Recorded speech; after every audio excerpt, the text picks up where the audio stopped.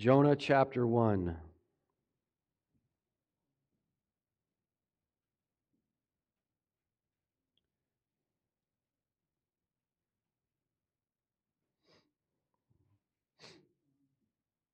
Thank you.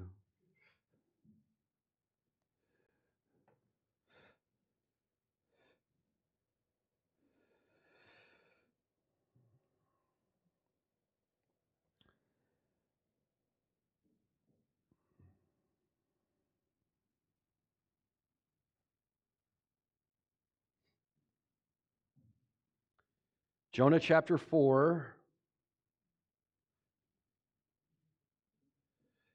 I'm sorry. There we go. The Bible says, but it greatly displeased Jonah, and he became angry. He prayed to the Lord and said, please, Lord, what was not this what I said while I was still in my own country? Therefore, in order to forestall this, I fled to Tarshish, for I know that you are a gracious and compassionate God, slow to anger and abundant in loving kindness, and one who relents concerning calamity. Therefore now, O Lord, please take my life from me, for death is better to me than life. The Lord said, do you have good reason to be angry? All right. This is a largely packed passage, is it not? So, it greatly displeased Jonah. What greatly displeased Jonah specifically? That they repented. Why did it greatly displease Jonah that they repented? Why did he hate them? Okay. So this morning,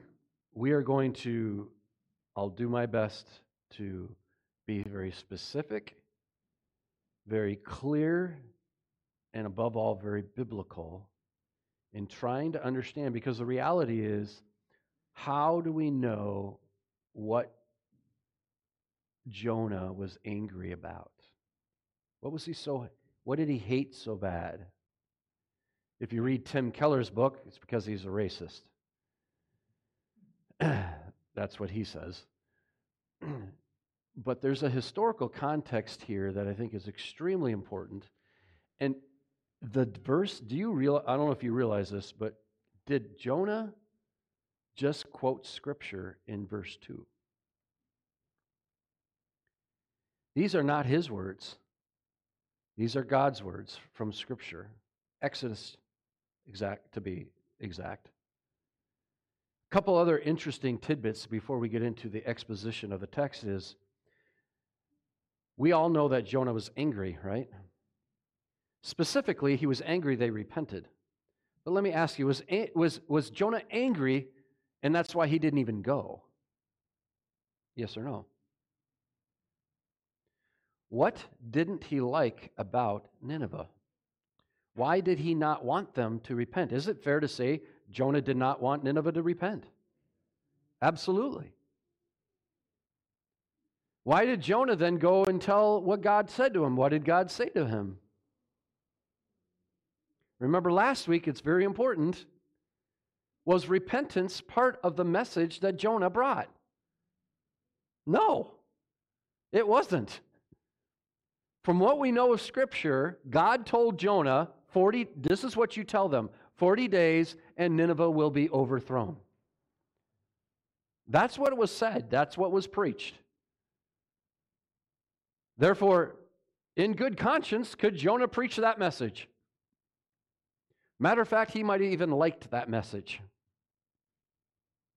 because he did not like them at all. And I think it's fair to say he was probably even hated them. So why did Jonah hate Nineveh so bad? Well, maybe it's the same reason God hated Nineveh. And maybe it's because it's the same thing that Joel was dealing with Nineveh. Maybe the Bible does have the answers if we were to look at what it says. First of all, let's look at Jonah's evil. Jonah definitely hated, he was angry, Nineveh. He was angry that they repented. The peak episode here begins with the resumption of the motive of evil. It was displeasing to Jonah, greatly displeasing. What was displeasing? Well, we have to look at Jonah chapter 3, right? Where Jonah states that God relented concerning the disaster. He did not judge them as Jonah thought he should judge them. That is the essence of the anger, and that is without dispute. It's a fact, it's a biblical fact. But it's very interesting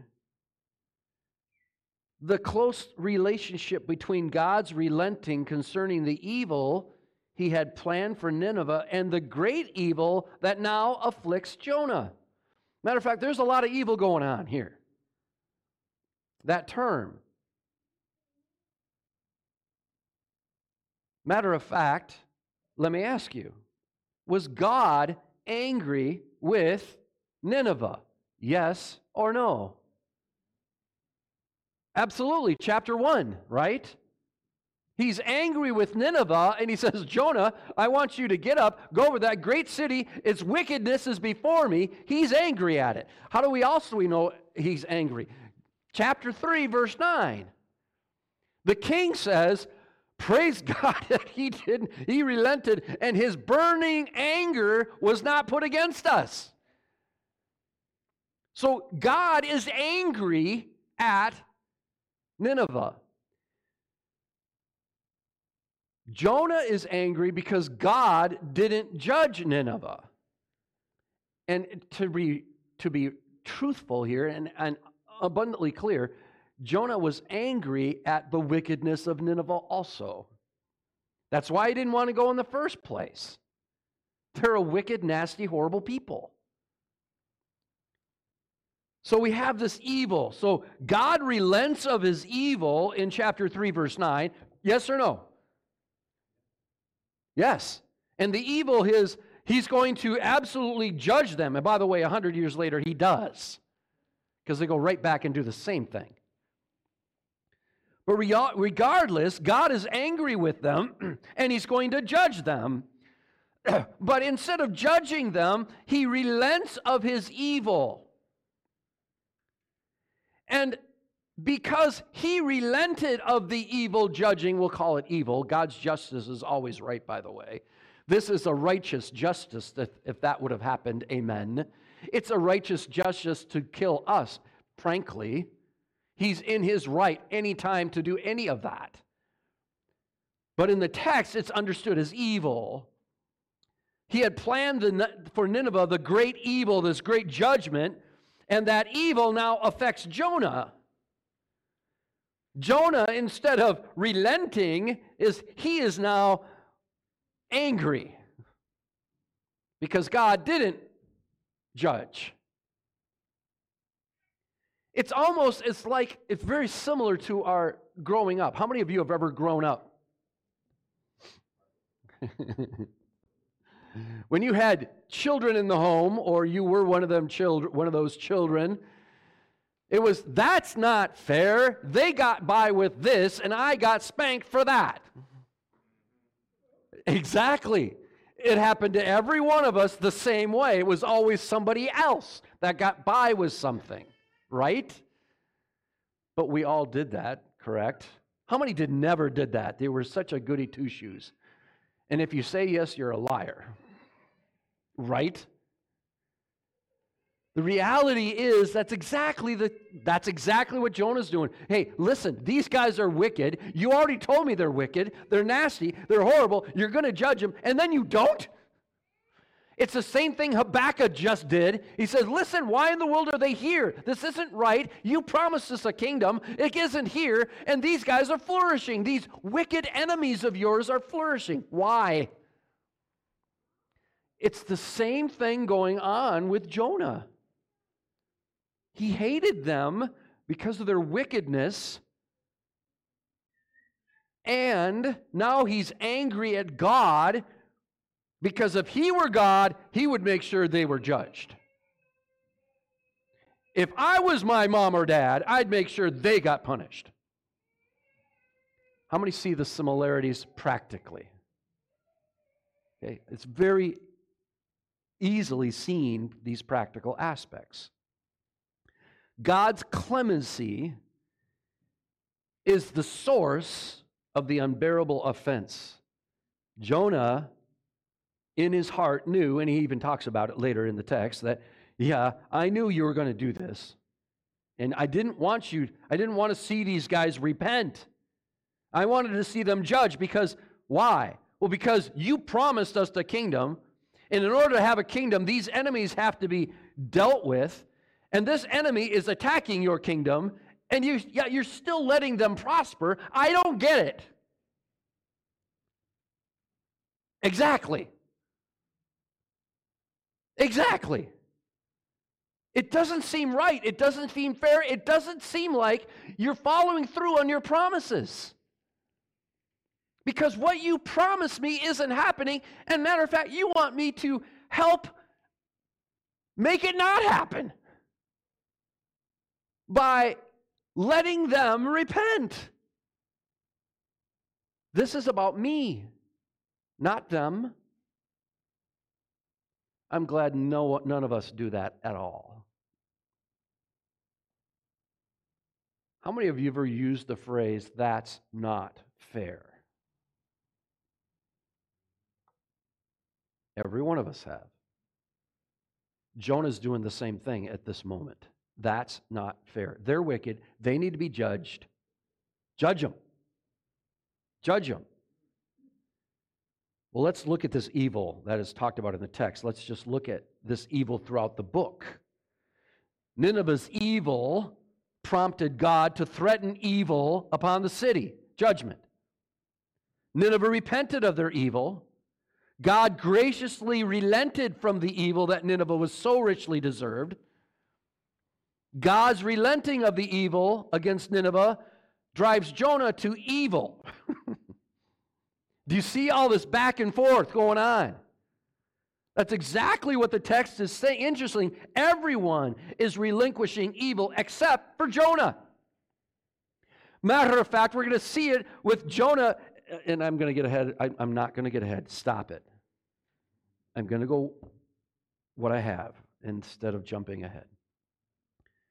Jonah is clearly angry that God allowed Nineveh to repent and be saved from God's destruction. The common question why Jonah is upset is not answered in the text. The only fair reason to attribute a motive of his anger against Nineveh is related to Scripture. If it's not found in Scripture, it's a guess. It has to be found in Scripture. So Jonah's anger against Nineveh, the motive for it has to be related to Scripture. Nineveh, that ruthless enemy of Israel with barbaric actions. Jonah's first prophecy about Israel's greatness of its border and how they defeated the enemies of God. That was his first prophecy. We find that earlier. We've been through that. And God's promise of a peaceful Israel.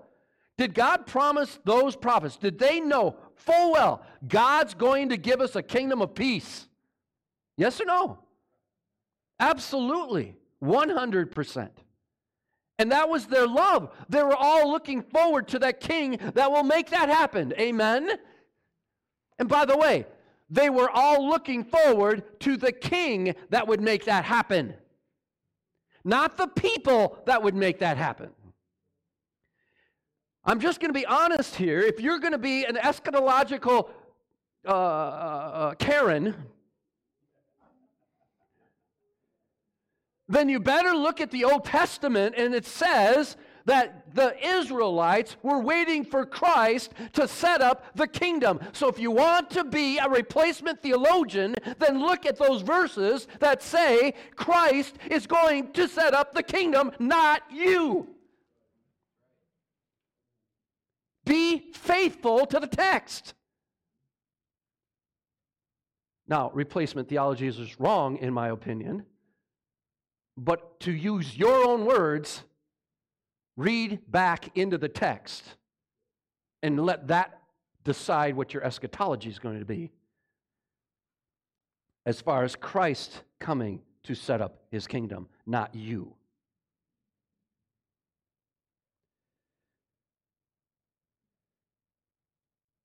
So we need biblical text. We find biblical text in what Jonah already prophesied.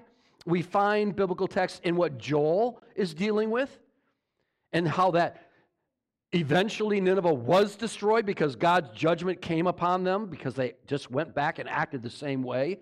We also need to look at the historical context.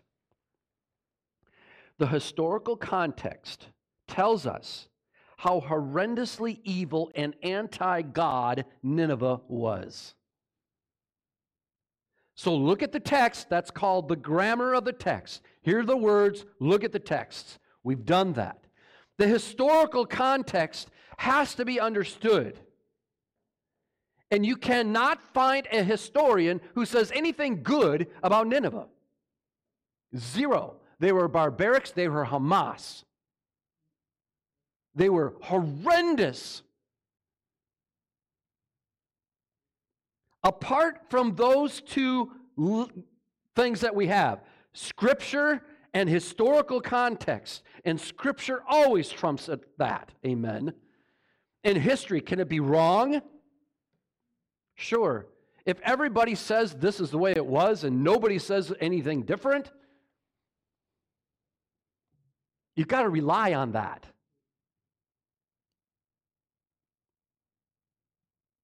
History tells us that they were horrendously evil and anti-God.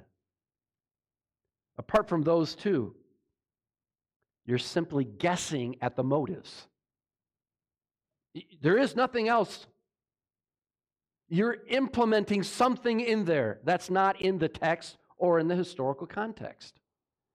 Mr. Keller was dead wrong. He used the woke movement of the day to sell a book. And because some big guru did it, a lot of other people followed and realized, hey, this works. One thing is for sure. Jonah's disgust, and I don't know how to even use this word because I made this word up and I spelled it. Disgustiousness against Nineveh and their wickedness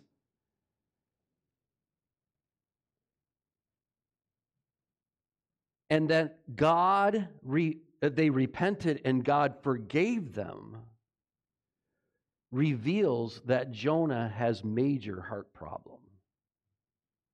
And his heart problem isn't with Nineveh. His heart problem is with God. Did you follow that? His heart problem is with God. God, you didn't do what I thought you should do. You should have judged them, and you didn't. Everybody knows they should have been judged because of their wickedness.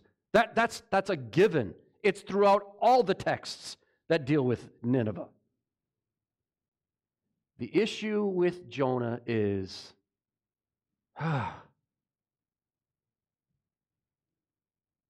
you didn't do, and you did not judge the wickedness, and I knew you wouldn't, because you're a God of compassion. And no matter what people are, no matter what people have done, you will still repent, or you will still forgive. By the way, isn't that a great truth that we can hold on to today?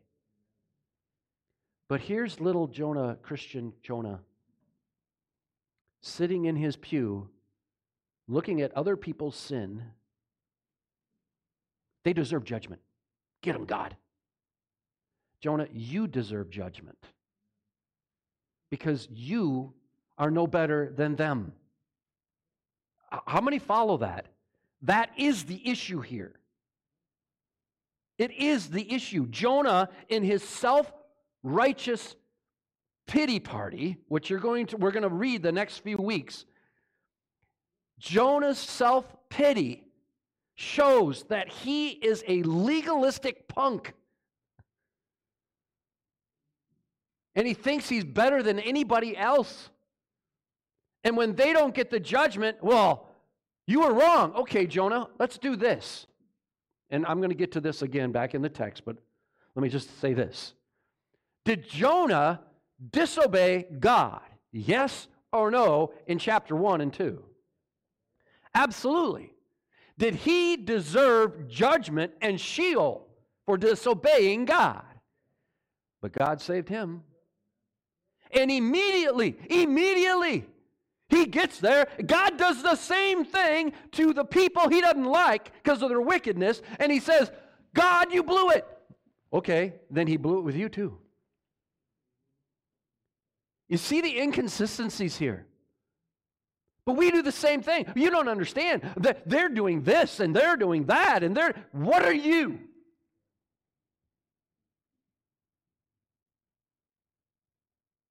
That's exactly what Jonah is, the story of Jonah practically is giving us. So to press,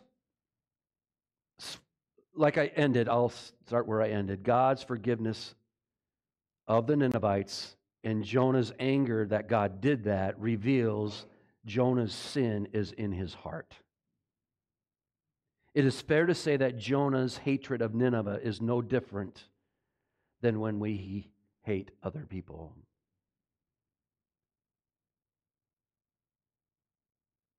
And I will tell you, well, in just a little bit, I'll get there. I actually write it better, therefore when I jump ahead, I lose some of the stuff. How many understand? I get excited and I know what's coming up and I can't wait to tell you the end of the story. So to press a motivation of why Jonah did what he did is outside the purpose of the text, by the way. It's outside the purpose. The purpose is he was angry at God. He was angry at Nineveh. And he was a religious Karen. It's exactly what he was. We're not going to know dogmatically the motivation of why Jonah did what he did outside the purpose of the text. And the text, from what we understand, is they were wicked. God was angry with them. Jonah was angry also. It's their wickedness. Although we can't be extremely dogmatic, anything else isn't found in the text at all. I don't know if that makes sense. But to learn from Jonah and how God tried discipling him, disciplining him, and helping him to repent is certainly worth our while, is it not? Jonah was so hurt, so disillusioned, upset, angry, mad. Fill in the blanks with other pejoratives that we have against others. That sometimes our reactions from a spur-of-the-moment emotional outburst, we would say, I hate you. I hope you rot in. You can fill in the blanks. I'm just angry with them. Here's a better way. Drive in Minneapolis and you will hear those words from your own mouth. How many understand what I'm saying? There's not a one person in this room who has not been angry with somebody else. And would be angrier if the subject of that anger didn't get their just due. How many of you are upset that you are paying to rebuild Minneapolis? Does that make you upset? To a certain group, that makes you a racist. The reality is, they did the damage. They did the wickedness. They did what was wrong. They should pay for it. True? Color has nothing to do with it. They were wrong. They're not going to. But that's justice. The chapter addresses this issue about people being wicked and not seemingly during our lifetime getting their just due. But I will tell you, within 100 years, they got their just due. God wiped them off. This chapter addresses that issue by God teaching and admonishing Jonah. That's what this chapter is all about. Verse 1. Jonah, he became angry. The whole book clearly states that Jonah had a burning anger against Nineveh. There's no question about that. And for God to forgive them was simply beyond the pale, and that is what, and here's the word that's important to read.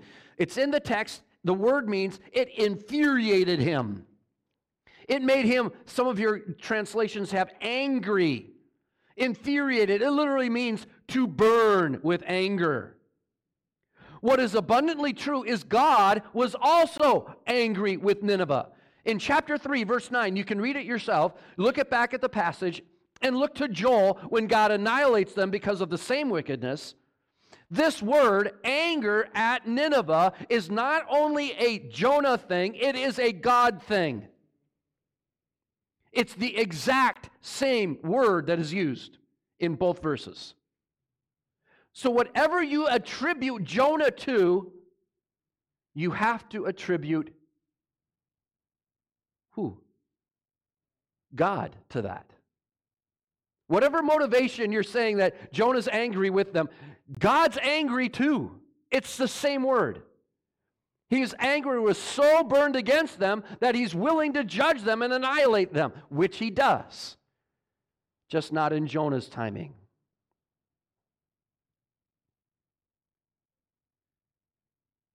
God was also angry with Jonah. Look to Joel when God annihilates them because of their same wickedness. Because God was angry with their wickedness. This word that is used to depict Jonah, angry, to burn, is the exact same word that is attributed to God in chapter 3, verse 9.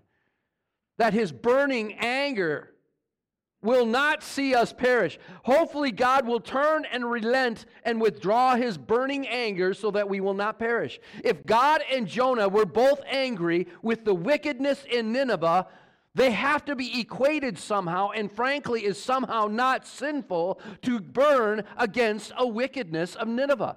It can't be wrong. Is God's anger ever wrong? It has to be a righteous anger against the wickedness of Nineveh. There's no sin there. There's nothing wrong there.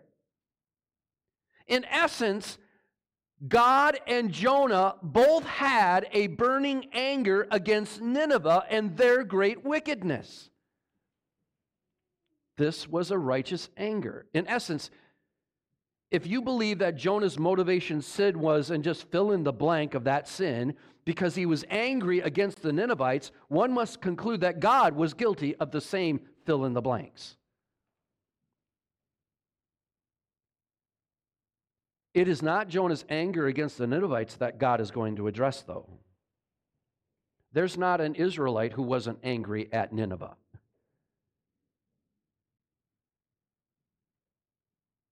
Jonah is going to be disciplined not for that anger, but for his anger against God.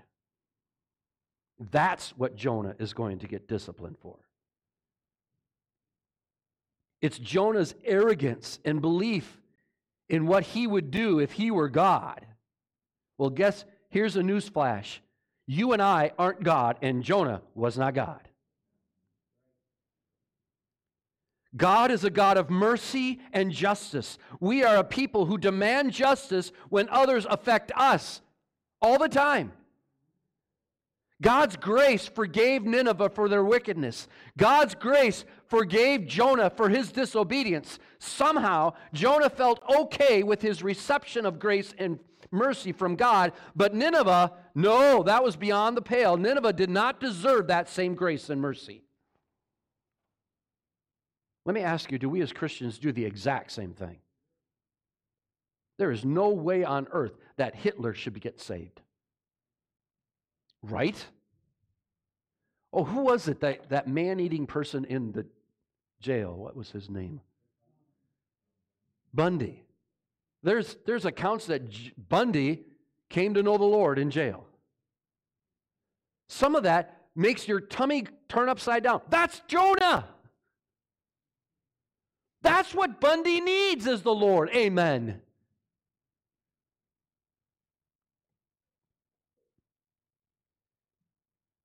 It's just interesting, and I think it's highly ironic, that God's grace forgave Nineveh for their wickedness. God's grace forgave Jonah for his disobedience, but somehow Jonah felt that it was okay for him to receive grace and mercy, but Nineveh should never receive grace and mercy.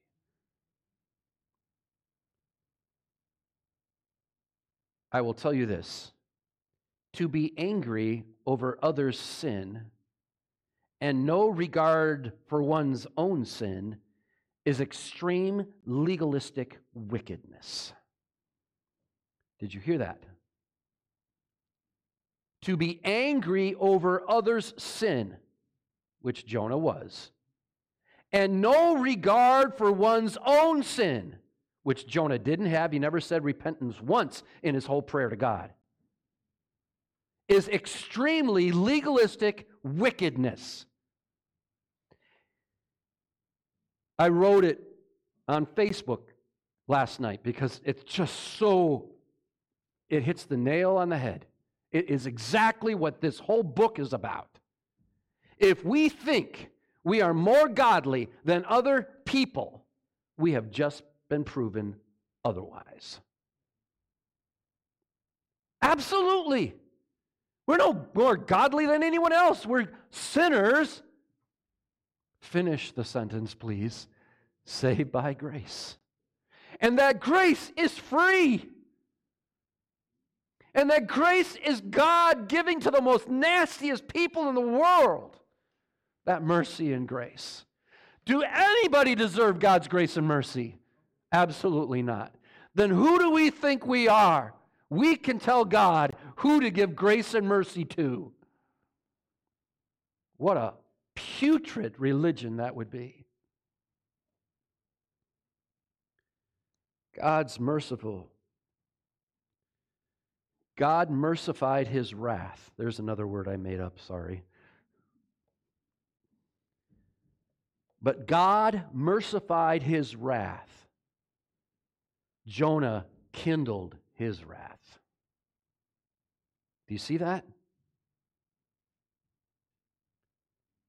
God said, yes, I was angry with you because of your wickedness, but I'm relenting because you have asked for forgiveness.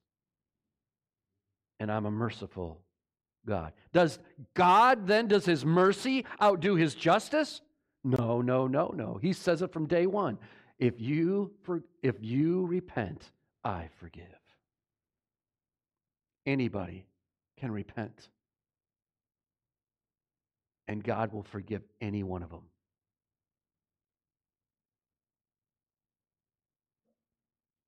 As Youngblood states, the reader is again reminded of how out of step Jonah is. He is so godly in his own eyes that he's telling God what to do. How many say, whoa? We do it all the time. We do it all the time. I will tell you, the closer you get to Christ, the more you realize how often we really do this. We are not gods. The Mormons have it wrong. Amen? We are not gods, nor will we ever be gods. We are children of the God, servants of the God, ambassadors of the God. We serve Him. He doesn't listen to us for instruction. Jonah kind of has that all mixed up at this moment. The event that calmed God's wrath is the same event that provoked Jonah's wrath. His little pity party under the old oak tree, right? All right. Why? Verse 2. Why was Jonah gives his reasoning. Why was Jonah so angry? Why did he do this? Well, in this text specifically, Jonah's angry because God didn't judge them. And he knew it was going to happen. What does he say? Jonah prays again. By the way, just like he prayed in chapter 2, he's going to pray now in chapter 4. He prayed to the Lord and said, "Please, Lord, was not this what I said while I was still in my own country?" He knows his theology well. He would be a professor of a seminary if he lived today. Because why? Look what he says. "Therefore, in order to forestall this, I fled to Tarshish. I knew what you were going to do, so I ran away from you. For I knew that you are a gracious and a compassionate God, slow to anger and abundant in loving kindness, and one who relents concerning calamity." He adds that, by the way. And by the way, here's the cool thing. Jonah's not the only one who adds that. Relents from calamity or judgment. Does anybody know another author in the Bible that says the same thing Jonah does for a different reason? Anybody want to take a guess? It involves Nineveh, by the way. The book of Joel. Joel says the same thing, except this time it is, God, don't use the Assyrians to destroy Judah. Relent of your calamity in judging us, Judah. Because why? You are a gracious and compassionate God, slow to anger and abundant in life. Who said that? Does anybody know who originally said that? If you say Jonah, don't raise your hand and say Jonah, because I don't want to embarrass you. It's not Jonah. Anybody else have an idea who it was that said it? Pardon? The king? Okay, the king asked for his gracious mercy, absolutely, but it's before that. This exact wording is somewhere else in the Bible, and it's multiple places in the Bible. Other prophets used it, but one person started it. It's in Exodus. That'll help you. Moses. When Moses was pulling a Jonah. Right? Here's Moses coming down, and what are they doing? They got the golden calf. Oh, they used their brain to do this, and it's okay. Is that what Moses did? What did he do? Let me ask you this. Did Moses get angry? Yes, absolutely. Because of their what? Their wickedness. They were absolutely wicked against God. And what did he do the first time? He threw the tablets down. Okay, I won't even go into throwing the tablets down, but regardless, he threw the tablets down and busted them all up, right? But then God got involved. Not that he wasn't involved before, but now God got involved in their face. And what did God say he was going to do? Wipe them out. Because and it's the same word Jonah did, God did here, same word, burned within him. Wipe them out. And this was Moses' plea. God, you're a God of graciousness. Is that true? Yes. Compassionate, love. Yes, are true. Yes, it's true. Slow to anger. That's true. Abundant in loving kindness. He didn't say one who relents concerning calamity, judgment. But by the time we get to the minor prophets, they have a pattern going on. How many see this? There's a pattern of God has shown them that he does relent of the calamity. Joel does the same thing Jonah does, except Joel, and this is hard to explain all this, Joel is saying, God, have mercy on Judah. They are your children. You're a God of compassion. You're a God of loving kindness, and you're a God that will relent your judgment. Please do that. Did he do that? Did he relent in judging Judah? Let me ask you, was Judah eventually judged? Absolutely. The timing will not be ours. It's always his. But God will get his just rewards, right? He will discipline as he chooses. No one's going to dictate that. Jonah said, you relented in your judgment.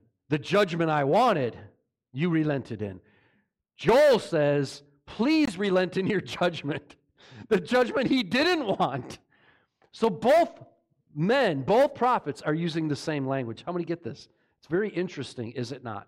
And they're using the language all the way back from Moses to deal with this. So, and then he says, slow to anger, therefore now, O Lord, please take my life from me, for death is better than life. So we have two prayers. First prayer of Jonah was praising God for his mercy to himself. The second prayer of Jonah is attacking God for his mercy on others. Think of that. One chapter removed from each other, he takes a whole chapter, thank you for saving me. Then he gets to chapter 4, I'm angry at you for saving them. It's the exact issue. Does Jonah think he is better than them? He does. He absolutely does. Because they're wicked people and I'm not. Jonah, you are. You blatantly disobeyed God. That is wickedness. Who's to say their wickedness outweighs your wickedness? God does. You're not God. Do we need to understand these principles, you and I? Absolutely. Absolutely. We need to. He says, we beg of you. In verse 14, please, Lord, verse 2, compared to the mariners. Yeah, I'm sorry, I jumped ahead. Accidentally this time, though. Please, Lord, verse 2, please, Lord. Was not this what I was talking about? And he's angry about it. It's exactly the same thing the mariners do with the right attitude. Please, Lord, we beg of you, it says in verse 14 of chapter 1. We earnestly pray. We beg of you, Lord, don't hold his death on our account because we know it's wrong and that's wicked. Right? Same thing. So here we have these mariners, these ungodly pagan mariners, knowing, honestly, murder's wrong and we don't want to do this. Please don't put this on our account that we're going to do this. And then you have Jonah, who is a prophet of God, who says, why did you not judge them? Look how terrible they are compared to me. And God's saying here, have you just looked at the last 2 chapters? Right? Don't tell me what's wickeder and wickedest. You're all a bunch of wicked people. This is the attitude here. This is what's being expressed. It was understandable in the context of the mariners' prayer as they petitioned God in the midst of a violent storm because they knew murder was wrong. But it is absolutely out of place in Jonah's complaint over Nineveh's deliverance, and is an ironic twist to understanding the theological gravity of Jonah as a whole, the book, that is. What proved to be a crisis to the mariner was not treated as a crisis by Jonah, who slept through the storm. Yeah, I'm disobeying God. I'm doing exactly opposite of what he said. Oh, well, I'm going to sleep. That doesn't bother you, Jonah? Do you think that's not wicked? He must not have. He's content. Until he's not, thrown overboard, right? What proved to be the crisis to the mariners was not treated as a crisis by Jonah. For Jonah, Nineveh's salvation is the true disaster. We finally get some answers to Jonah's initial flight. Jonah did not want Nineveh to repent. He wanted God to destroy them for their wickedness. Absolutely. Jonah begins his explanation with a rhetorical question. Was not my concern while I was in my what? Was that, it's in the text, was this not my concern while I was in my homeland? The author is about to reveal the key theological issue of the book and doesn't want his readers to miss it. Because of your mercy, therefore I hastened to flee to Tarshish. I wanted to get in front of what you were going to do. Jonah literally is being condemned by his own words. His use of the verb here is interesting. I fled east when you told me to go west. That's the idea. And this is a heated exchange between God and Jonah here. Jonah's issue, literally, the anger specifically that we're talking about today, is not his anger against Nineveh. His issue is with God's character. Jonah is questioning God's character. Jonah's complaint finally exposes the root issue underlying his conflict with God. Jonah is upset with God. It is sin, and the question is it sin to question God? Yes or no? Is it sin to disobey God? Yes or no? So let me ask those two again. Is it sin to question God? Yes or no? The answer is no. Habakkuk did it. David did it. Moses did it. Job did it. There are plenty of people. The issue is to disobey God is sin, correct? Now, can you question God in that? Are you placing yourself higher than God? If that's how you're questioning Him, obviously that's it. But to question God, I don't understand God. Why are you doing this? How many understand that? Why? And that's exactly, there's nothing wrong with that. But Jonah took it a step farther. You're wrong, God. It wasn't, why are you doing this? It's, you're wrong. There's a difference there. So I want to attack this question. Oh my goodness. I want to attack this question. I think it's very important. Is it sin to question God? An issue is not whether we should question God, but in what manner we question God. To question God is not in and of itself wrong.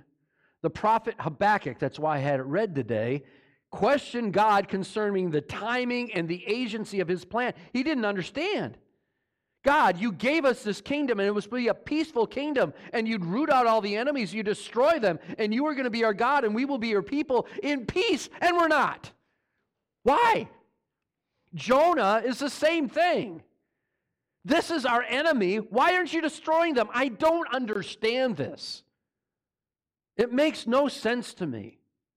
And by the way, there are many, I'll give you a plethora of them. Psalm chapter 10, chapter 44, chapter 74, chapter 77, Jeremiah 33.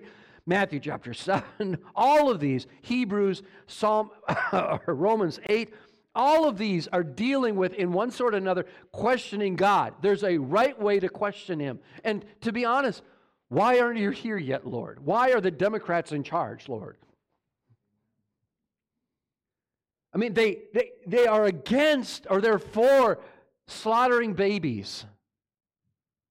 They're for people not wanting to be what God designed them to be. And you're aiding and abetting that. Why are you doing this? There's nothing wrong with questioning. What's wrong is I'm angry that you put them in charge. Do we get it? Jonah was on the wrong side of that problem. At its heart, this conflict was about Jonah's perception of an imbalance in the divine character. He certainly did not understand how God would have mercy on such a wicked, nasty people. Divine judgment was eclipsed by indiscriminate mercy. Did you get that? That's super important. Divine justice was eclipsed by indiscriminate mercy in His mind. God, you're a God of judgment, you're a God of mercy. You have mercy on us because we're good little boys and girls, and they're bad little boys and girls, and they deserve the judgment part. Interestingly, I have always believed that Jonah could not understand God's promise of a peaceful kingdom for Israel because I've just said that, and yet lends mercy to Israel's enemy. It just doesn't make sense. This week, as I read from a commentary on Jonah, I wanted to give you this statement because this is exactly what I was trying to express, and I have a hard time sometimes expressing it. From Jonah's point of view, the clemency God showed Nineveh jeopardized God's covenant with Israel, which created a conflict of interest between His promises to Israel and the breadth of His mercy. That is so well written. I'll read it again because it's so well written. From Jonah's point of view, the clemency God showed Nineveh, or the mercy God showed Nineveh, which Jonah's angry at, jeopardizes God's promises to Israel, which created a conflict of interest between the promises, God, you gave me, and the breadth of the mercy that you have upon everyone. That is so good. It gets to the very heart of what Jonah's problem was. Pride. I'm your child. You promised me this, and I'm not going to get this because you are giving them that. Does that make sense? It's exactly the issue. I just had to put that in there because it's so well written compared to my mumbling and stumbling over these things. Interesting, Jonah expressed his frustration with God's character in terms of divine attributes, first articulated, and here's the verse that we've been talking about but haven't really got to yet, and we're going to end here because we are out of time. He first articulated the exact same thing in Exodus chapter 34, verses 6 through 7. Moses did. And I will tell you, God's hand of mercy was upon Moses to actually say that. Because what he came down and saw was complete lewdness and nasty wickedness. How many of times have we as a parent come down and I can't believe you guys did that. Get out of my sight. How many have ever said that? Don't raise your hand. Get out of my sight. I don't even want to deal with this. It's so bad. Well, that was nothing compared to what Moses came down and saw. And instead of being angry and said, get rid of them all, he said, you're a God of compassion, loving kindness, mercy, and these are your children. And what did God do? I will not judge them as I said I would the first time. He forgave them. All right. How are you putting all these things together? I think it's awesome. And the reason I think it's awesome is because I don't want to roast Jonah or anybody in here. How does that impact my life? How many times do I feel like I'm getting the short end of the deal? I'm not the one doing this, and yet you do that. That's not fair. That's not right. It's exactly what Jonah's doing here. He literally is going to pout. Why? 2 reasons. Why is he going to pout? I've tried to lay it out, and there's a lot there. He's going to pout because the kingdom he was promised isn't coming soon. Because the mercy God gave to the enemies is going to hinder that. That's not fair. Well, it's God's way of saying this is what's going to happen. Embrace it and serve him. Right? I want you to say those principles are absolutely clear in this text. Absolutely clear. We aren't all that we think we are. One statement and I will close. Because this goes, I tried to get to the heart of the issue over and over and over again. I'll get one more time, all right? And then, Mr. Zarin, would you mind coming up here and praying? Thank you. If we think we are more godly than other people, we have just been proven otherwise. That's exactly what Jonah was dealing with. Amen? Mr. Zarin, can you close, please?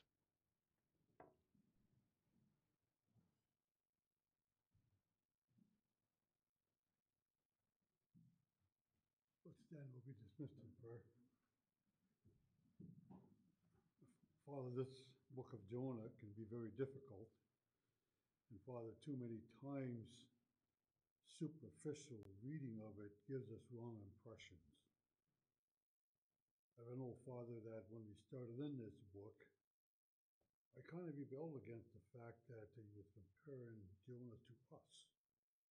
But Father, as we look into this, we realize how much like Jonah we really are. Father, help us to go into the world with a heart full of love to those who are lost. And Father, let's just continue to give them the gospel that they might be saved.